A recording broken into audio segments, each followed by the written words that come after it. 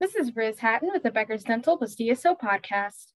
Here's your daily industry news briefing for today, May 4th. Here are 6 updates on dental supply chain Henry Schein that Becker's has reported on since February 13th. 1. The company launched Practice Green in the US and Canada, an initiative for its healthcare customers to establish sustainable practices. 2. Henry Schein acquired a majority ownership stake in Biotech Dental Group, a dental supply company based in France. 3. Henry Schein partnered with Videa Health and Bola AI to integrate their artificial intelligence programs into the company's practice management software. 4. Henry Schein was included on the 2023 World's Most Ethical Companies list by Ethisphere for the 12th time.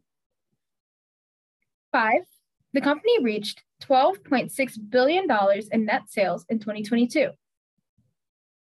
6. Henry Schein planned a $400 million stock repurchase program.